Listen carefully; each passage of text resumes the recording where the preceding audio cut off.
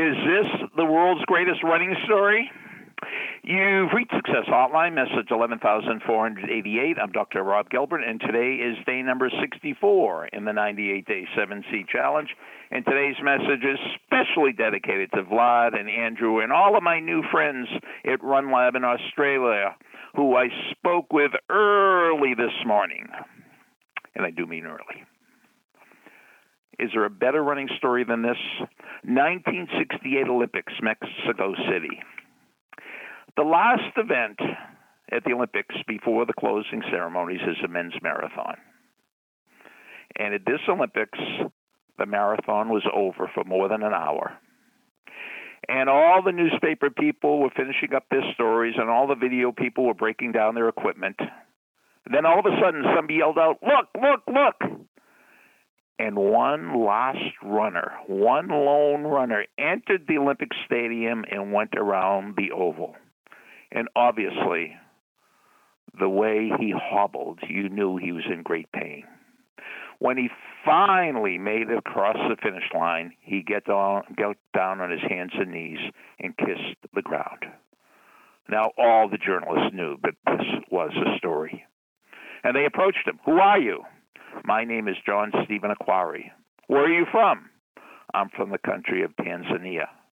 "The race has been over for more than an hour. Why are you still running?"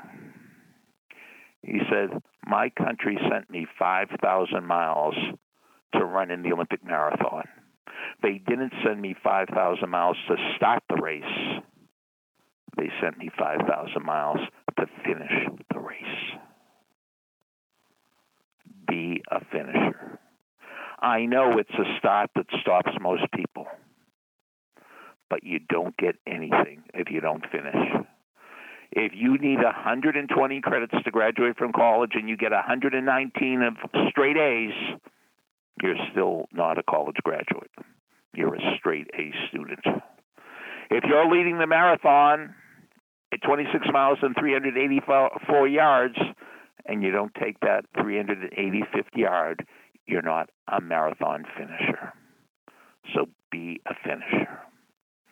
Now, if there is a better running story than the one about John Stephen Akhwari from Tanzania, please, please, please let me know. It doesn't have to be a famous story. It could be your own story about running. So speak to me after the beep. You have a minute. And if you want to email it to me, send me a story at AOL.com. Send me a story at AOL.com.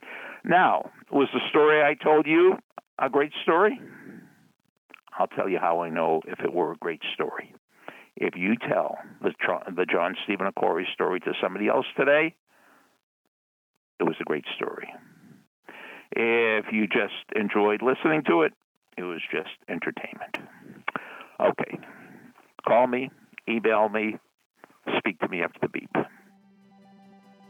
Thanks for listening to the Success Hotline with Dr. Rob Gilbert on the Ironclad Content Network. You can email Dr. Gilbert at sendmeastory@aol.com.